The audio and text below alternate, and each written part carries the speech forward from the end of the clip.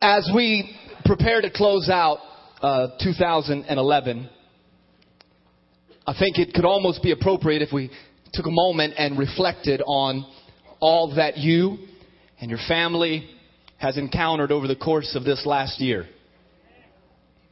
For many of us in this sanctuary this morning, 2011 has been an epic year.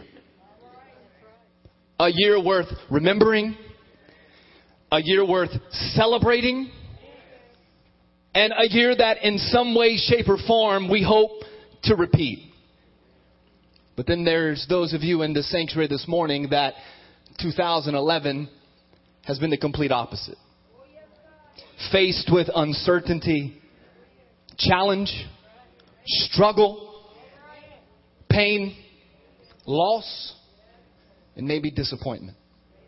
But when I was preparing this morning, I thought, regardless of the ups and downs of 2011, I am all but confident that at some point in this past year, we all at times needed to anchor ourselves to someone stronger than ourselves. Times when we needed a strong rope to bind us to the rock of safety. This is true also for the upcoming year. I am no prophet. I am no fortune teller. But I do know that we will face uncertainty in this new year as well. And we must be tied to the anchor that holds. One of the things that I've learned in my lifetime is that if we aren't properly anchored, then there is a tendency for all of us to drift when the storms blow in our life. And if we aren't tied or connected well enough by this strong threefold cord, then when the going gets too tough, well, then sometimes we decide to turn, tell, and run. Yet our scripture verse this morning talks specifically of a threefold spiritual rope. Paul tells us in 1 Corinthians 13, verse 13, and now these three remain: faith, hope, and love. But the greatest of these is love. When these three components, meaning faith, hope, and love, are utilized and exercised together, they enable us to weather any storm that arises in our life. When we put faith and hope and love together, all hell may break loose, but we are tied spiritually to an anchor that will never fail us. Can I get an amen? So this morning, a very simple message, yet timely and needed. Myself and Pastor Jeff and Pastor Allen, we will share the pulpit responsibilities this morning and talk to you about these three key components: faith, hope, and love. Can we pray? Father, we thank you for this morning, this wonderful Christmas morning. We thank you for faith, and we thank you for hope, and we thank you that you loved us enough, God, to send us your only begotten Son. Lord, we know that we're ending this year in 2011, and 2012 is just around the corner. But Lord, I also believe that you can do more in this last week of this year than we could do in all of our inabilities combined. So we don't discount what miracles are yet to be completed. Be with us this morning. Open our hearts and our minds and our spiritual ears to receive what you would have for each of us today.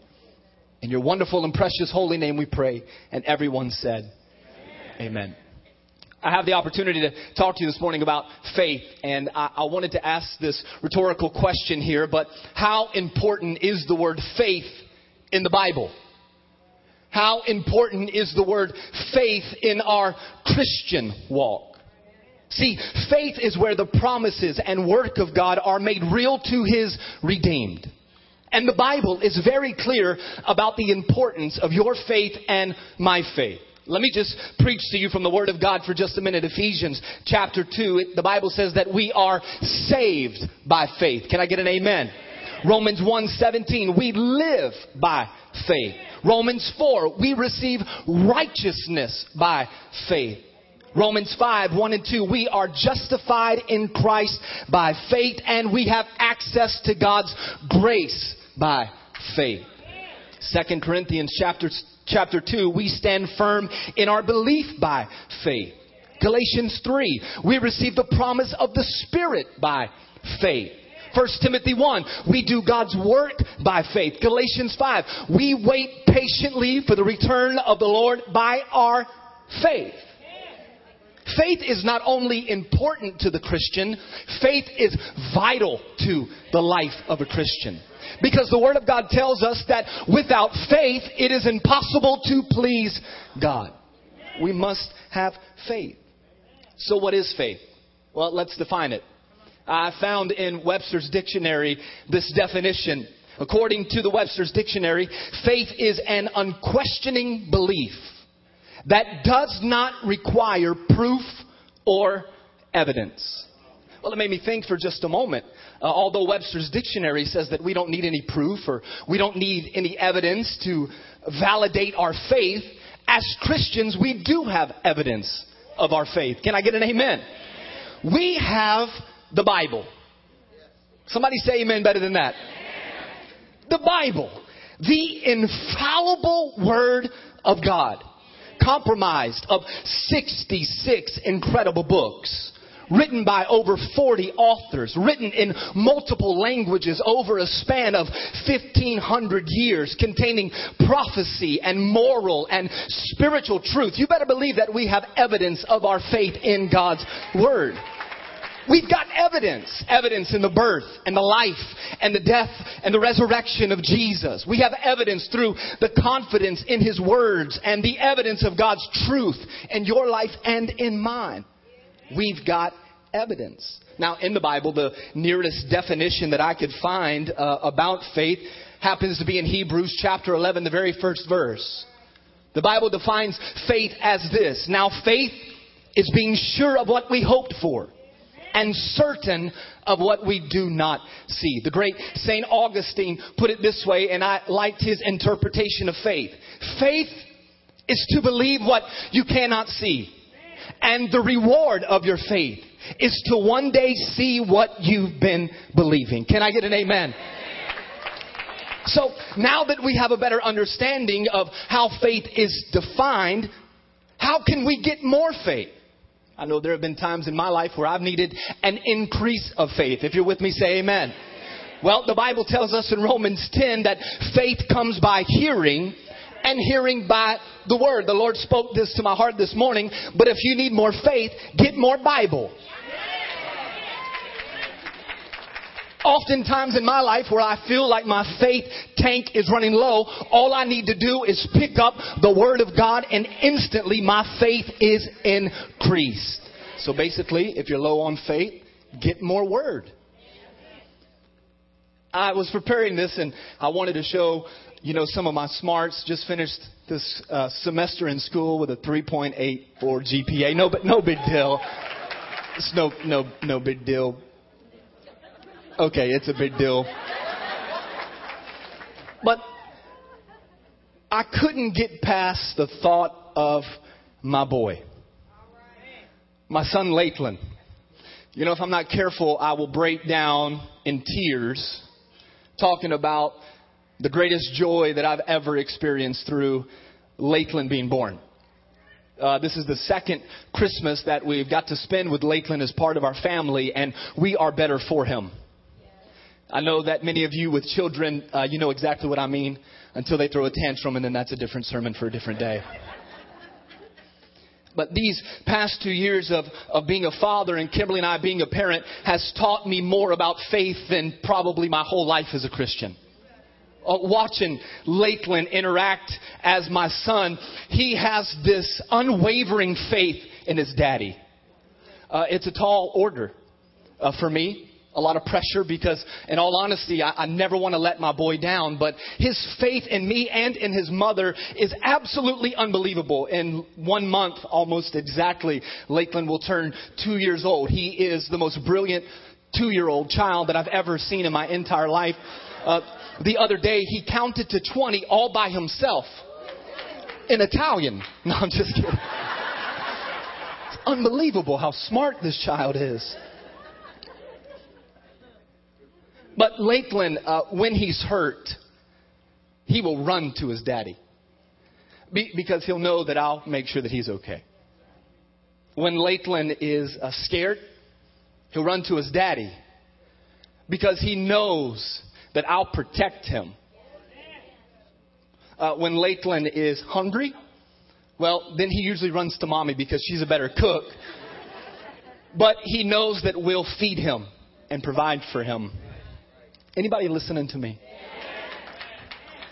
Lakeland's faith in me as his father and Lakeland as his mother is innocent and simple. His faith in us is not complicated and inconsistent. He knows that we will meet every need that he has. And we do our best to do that. Lakeland has now come up with this game, as probably most of your kids did when they were younger. But Lakeland, no matter where he's standing, if he's elevated at all, he will count to 3 and take this incredible leap of faith. You have to be careful because whether you're watching or not, he's jumping on 3. Any parents with me, you know what I'm talking about.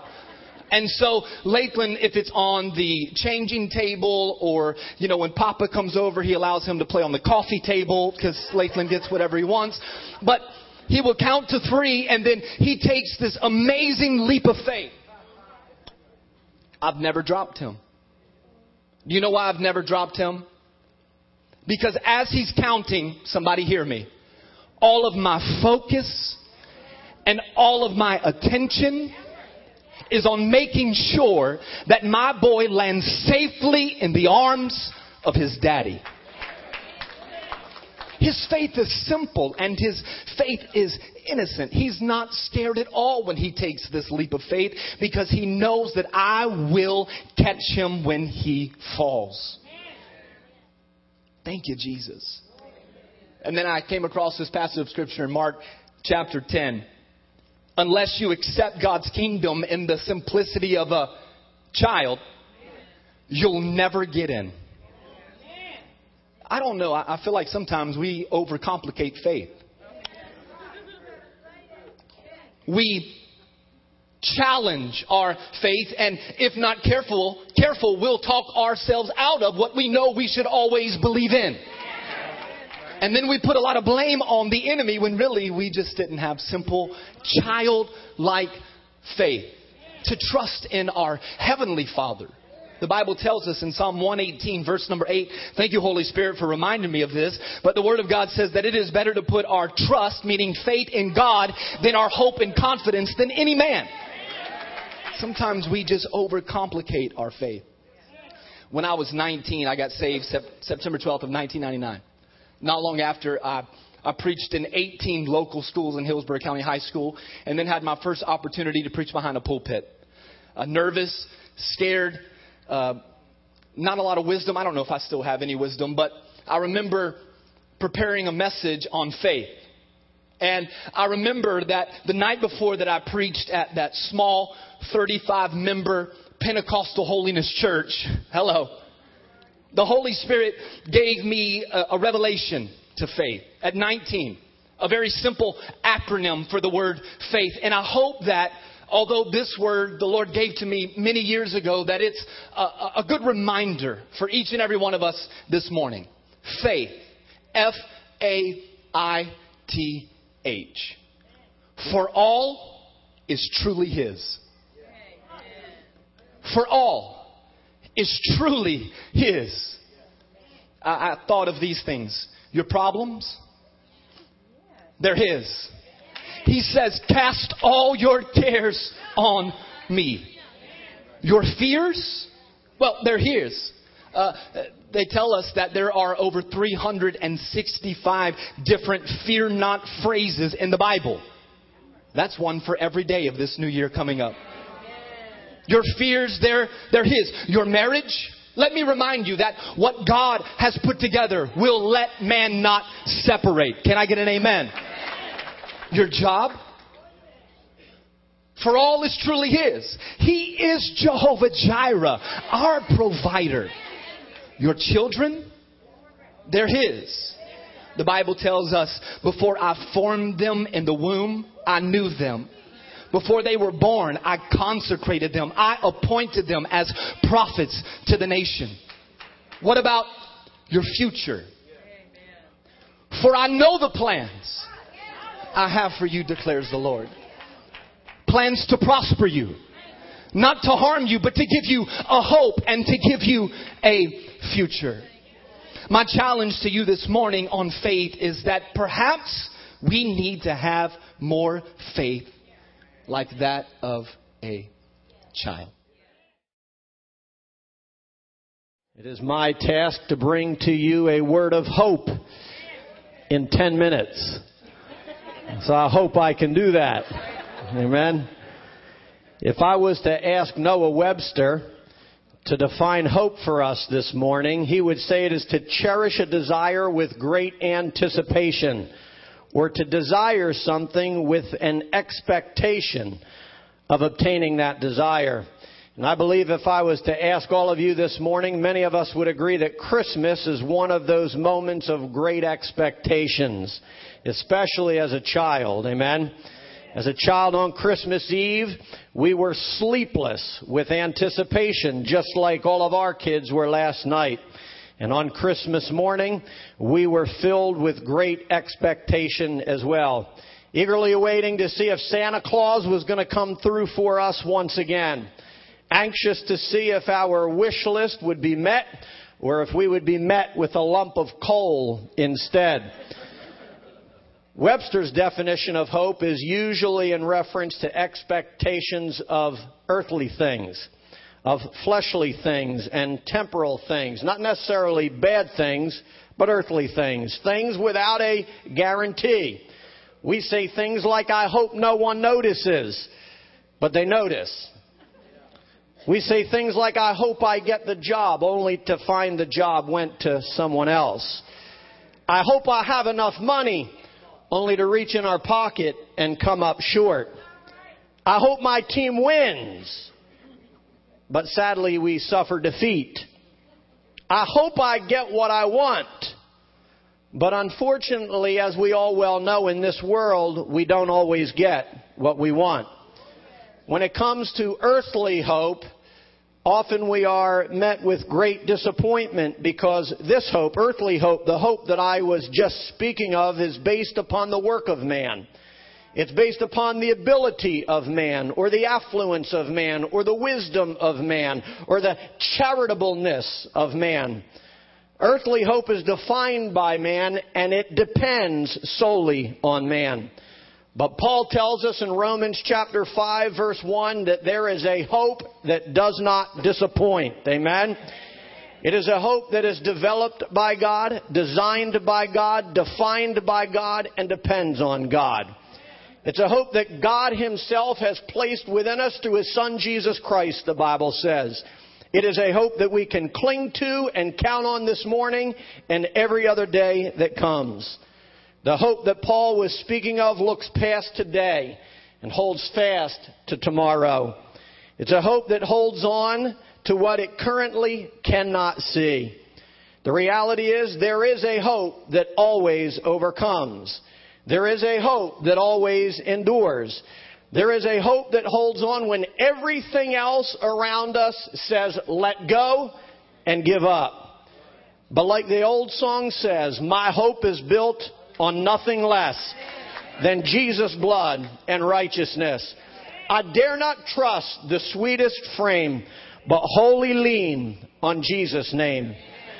I know a lot of people that put their hope in earthly things, put their hope in temporal things, put their hope in things that will one day pass. I know a lot of people who put their hope in man.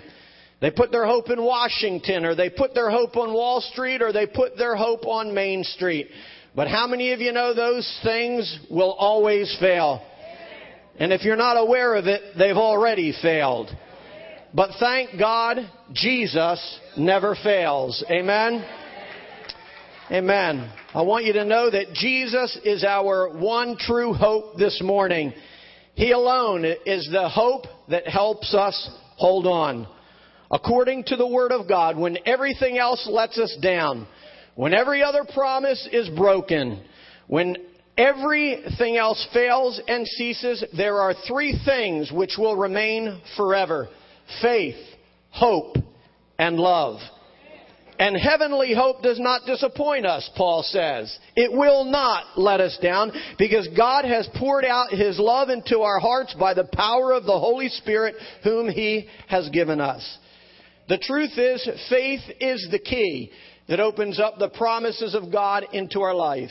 Faith is the key that looses the promises of God into our life, but hope is the tool by which we hold on to them. Let me give you an example. By faith, Noah, when he was warned of things to come, picked up a hammer, the Bible tells us, and he started to build an ark. But it was hope that held on to that hammer for 100 years. When everyone else laughed at him, when everyone else mocked him, when no one else believed the Word of God, Noah held on to hope. Noah held on to his hammer for 100 years until the last peg was put into place, because it's what divine hope does. It holds on when everyone else lets go. By faith, Abraham believed God would provide for him a son, even at his and Sarah's ripe old age. But it was hope that clung to that promise for 25 long years. Again, because it's what hope does. It holds on when everything else lets go. When the wise men set out from the east, faith believed the star to be a sign from God. But hope is what followed it all the way to Bethlehem. Faith went the first mile, but hope went 899 more. Faith went the first week, but hope went all the way. Took 3 years for them to get to finally see the newborn king. Faith believed that prophecy was the Word of God, but hope saw the Word made flesh. Faith believed Jesus was the Son of God, but hope held the Son of God in its hands. Because faith believes the promises of God, but hope holds on to them and will not let go. Hope holds on to the promise of healing even when the doctor says, I can't do anything more. Hope holds on to the promise of provision even when we find our cupboard bare. Hope holds on to the promise of protection even when the odds are stacked against us and we're encompassed by a host of enemies. Hope holds on to the promise of peace even in the midst of our most terrible day. Hope holds on to the promise, church, of God. It's what hope does. Some things we have faith to believe God for, God brings about right away. And many of us have experienced those promises. But other promises are for the future, just like it was with Abraham. They are for later. They're for another time. They're for another day. And this is where divine hope steps in. Because divine hope has its heart and its eyes set towards tomorrow. Hope has the power to look past the trouble of today into a better tomorrow. Just like Jesus did, who for the joyous hope set before him endured the cross and put up with the shame. So that when we have to bear our own cross, when we have to go through trials and tribulations, when we have to experience pain and suffering as well, we would not grow weary and give up either, but that we would rather have hope instead. Hope holds on to tomorrow, because today we see in a mirror dimly. Today we only know Him in part, and today we only see Him in part, but thank God, one day we shall see Him face to face. One day we shall see Him in His fullness, church. And hope holds on until that tomorrow comes. Amen? When our hope is set on the living God, it gives legs to our faith. It puts the swing in our hammer. It keeps the song in our heart. It endures the test in our testimony. And like the Energizer Bunny, it keeps on going and going and going. Amen? Divine hope is the substance of the very thing we have faith for. I know that without faith it's impossible to please God. But with all of my heart, I believe without hope, we cannot see God. Because without divine hope, we will not endure to the end. Without divine hope, we'll throw in the towel and we'll give up and we'll go the other way. And we will not hold on without hope. I know that in this life, inside the pretty shiny packages that we call earthly hope, we can still often find nothing but heartache and disappointment at the bottom of the box. And some of you may be facing that kind of disappointment today, even though it's Christmas. Earthly hope has let you down. Your wishes haven't come true, and your Christmas stocking is still empty.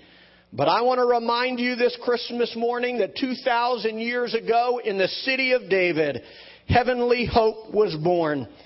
It was wrapped up in swaddling clothes, and it was laid in a manger. And it was given the name Wonderful and Counselor. It was given the name Mighty God, the Everlasting Father, and the Prince of Peace. And I'm not sure what difficulties you might be facing this morning. I'm not sure what burden you might bear. I'm not sure what heartache might be hanging around your neck or how many times life has disappointed you. But as we gather together this morning, I want to encourage you that 2,000 years ago, unto us a child was born. And unto us a son was given, and his name is Jesus Christ. He is our blessed hope this morning. He is the one that we can hold on to, and He is the one that will not disappoint us. Because when all else fails, these three remain: faith, hope, and love. So may God fill your hearts with hope this Christmas morning as we celebrate Jesus together. Amen? Amen. Merry Christmas and God bless you.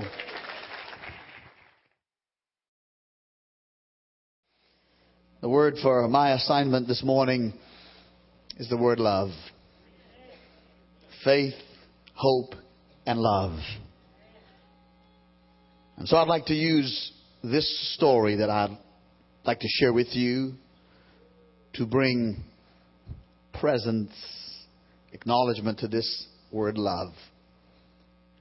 It's only this morning that I read this story for the first time. I was in pursuit of something else and came across what I thought would be timely on this Christmas day, even more timely than what I had previously planned.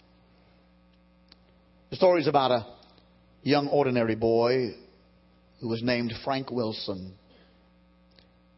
It was Christmas, as it is today. Christmas, but 13-year-old Frank was not happy. It was true, he had received all the presents he wanted, but he was sad because this was his first Christmas without his brother Steve, who earlier that year had been killed by a reckless driver. So that night, he said goodbye to his relatives, and he explained to his parents that he was leaving a little early to see a friend, and that would be his scout leader, the friend that he would go to see. His scout leader was someone who understood him and knew him well, and so Frank thought perhaps that maybe wishing his scout leader Christmas cheer could bring some joy to his heart also. So he put on his new plaid coat, his favorite gift that he got that evening for Christmas, and he placed the other presents that he received on his new sled and headed out. As he walked through the flats, through the poor neighborhood next to his own, the flats, he glimpsed an especially shabby room with limp, empty stockings hanging over a fireplace. A woman was seated nearby. Frank suddenly remembered his scoutmaster's creed that said something like this: do a good deed each day for others. The empty stockings reminded him of the way that he and his brother had always hung their stockings side by side, and the joy that they had when they woke up the next morning and found their stockings filled. So here, he thought to himself, was a way to do a good deed for the day, finding a way to put one's faith in God to work for others. So before the impulse passed, he knocked on the door. Yes, the sad woman asked when she saw him at the door. Seeing a sled full of gifts and assuming that he was making a collection, she said to Frank, I have no food or gifts to give to you. I have nothing for my own children. That's not why I'm here, Frank said. He said to her, please choose whatever presents you would like for your children from my sled. She said, God bless you. She was amazed, but grateful. So she proceeded to select some candies, a game, a toy airplane, and a puzzle. When she took his Scout flashlight, he almost protested, but he let her take it as well. Finally, the stockings were full. She asked him, won't you tell me your name? He said, just call me the Christmas Scout.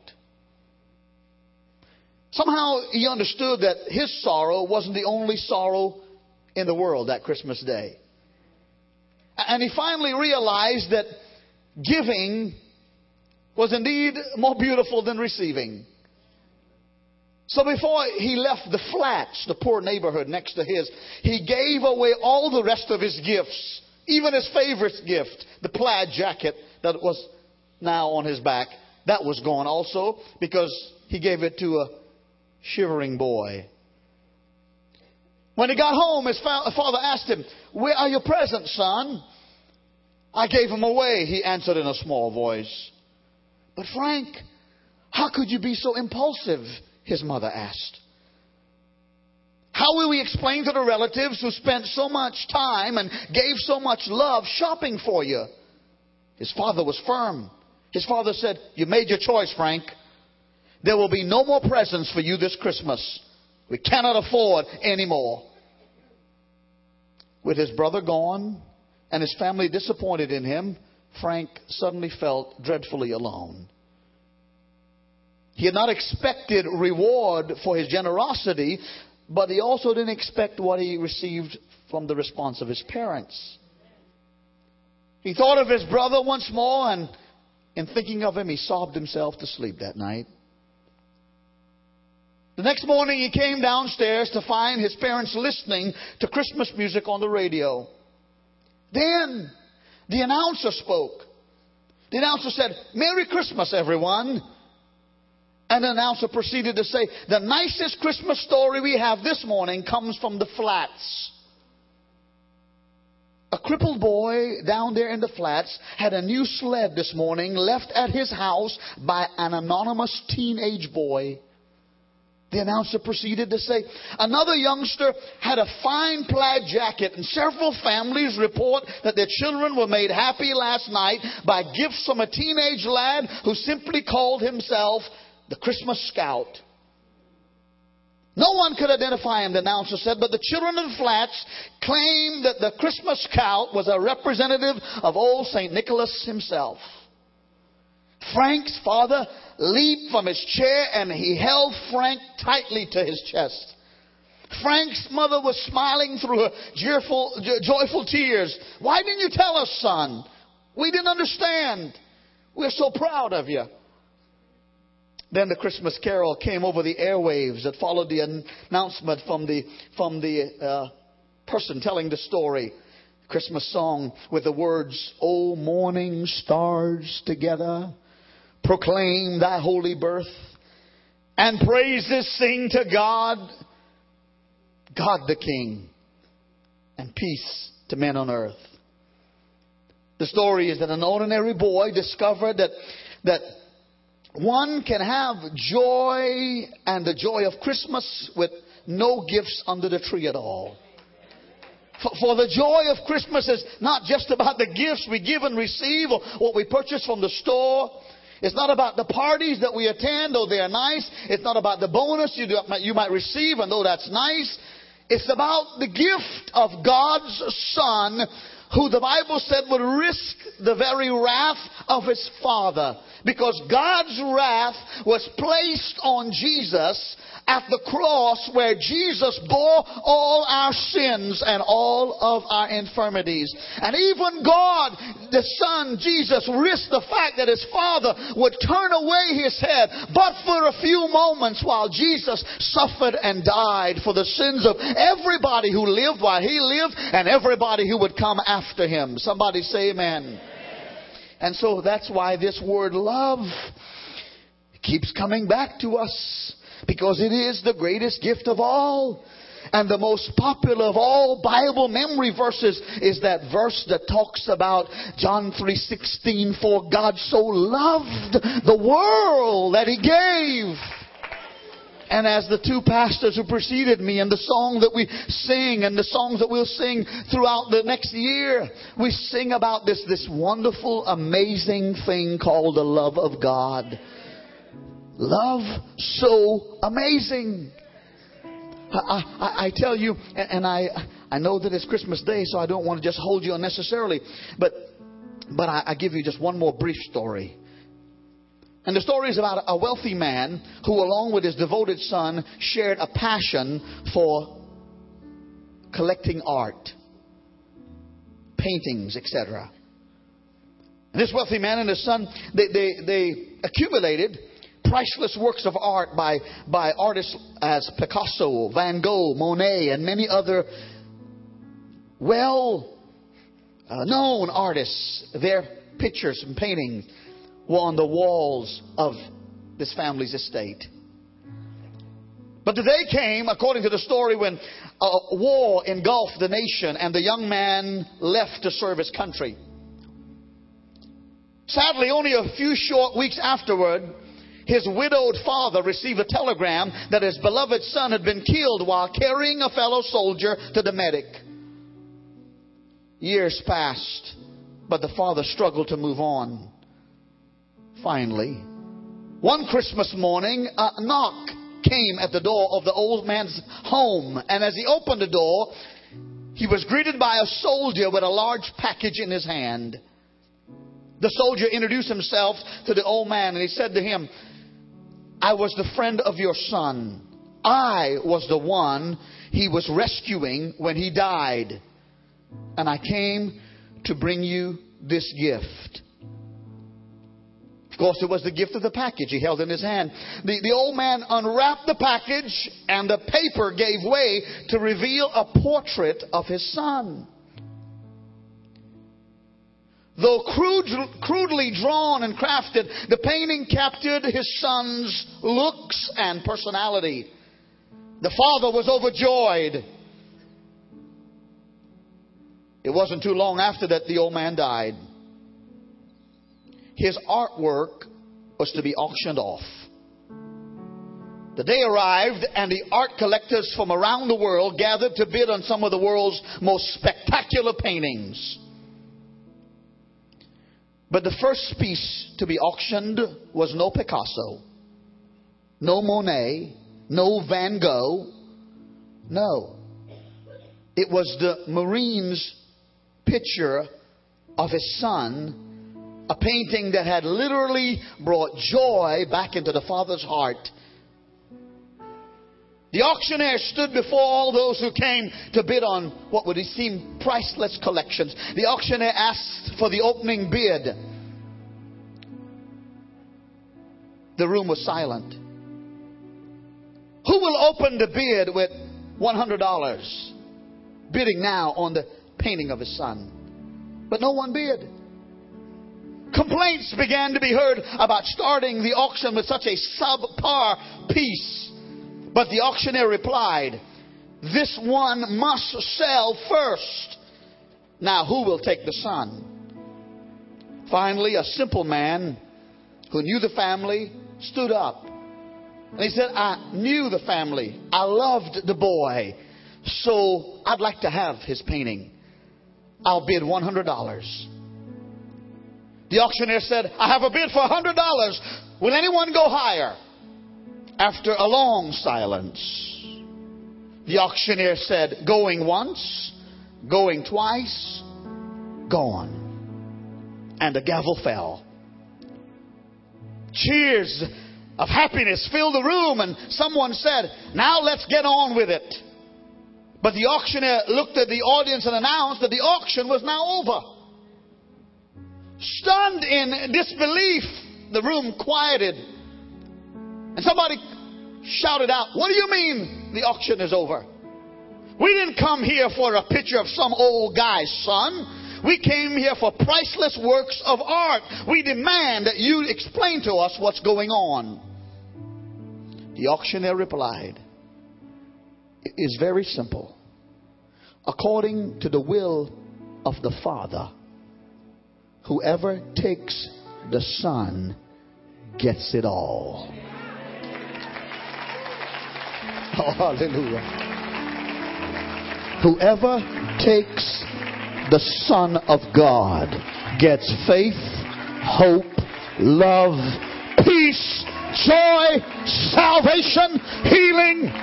Whoever takes the Son. Go ahead, stand to your feet as He's worthy.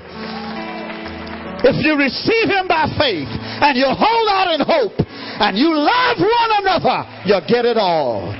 Oh, hallelujah to Jesus. Oh, blessed, remain standing, because we're going to close with a song here. But I want you to know that the same chapter from which we took our text says love is kind. Love is patient. Love does not envy. Love does not boast in its own accomplishments. Love considers one another and considers the other person before it considers their own self. Love is selfless. That's who Jesus is. And I want to tell you something, brothers and sisters. You may not have a lot to give, but if you've got love, you've got something money cannot buy.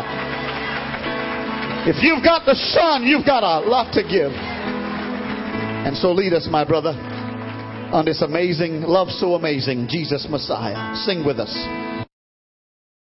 He became sin.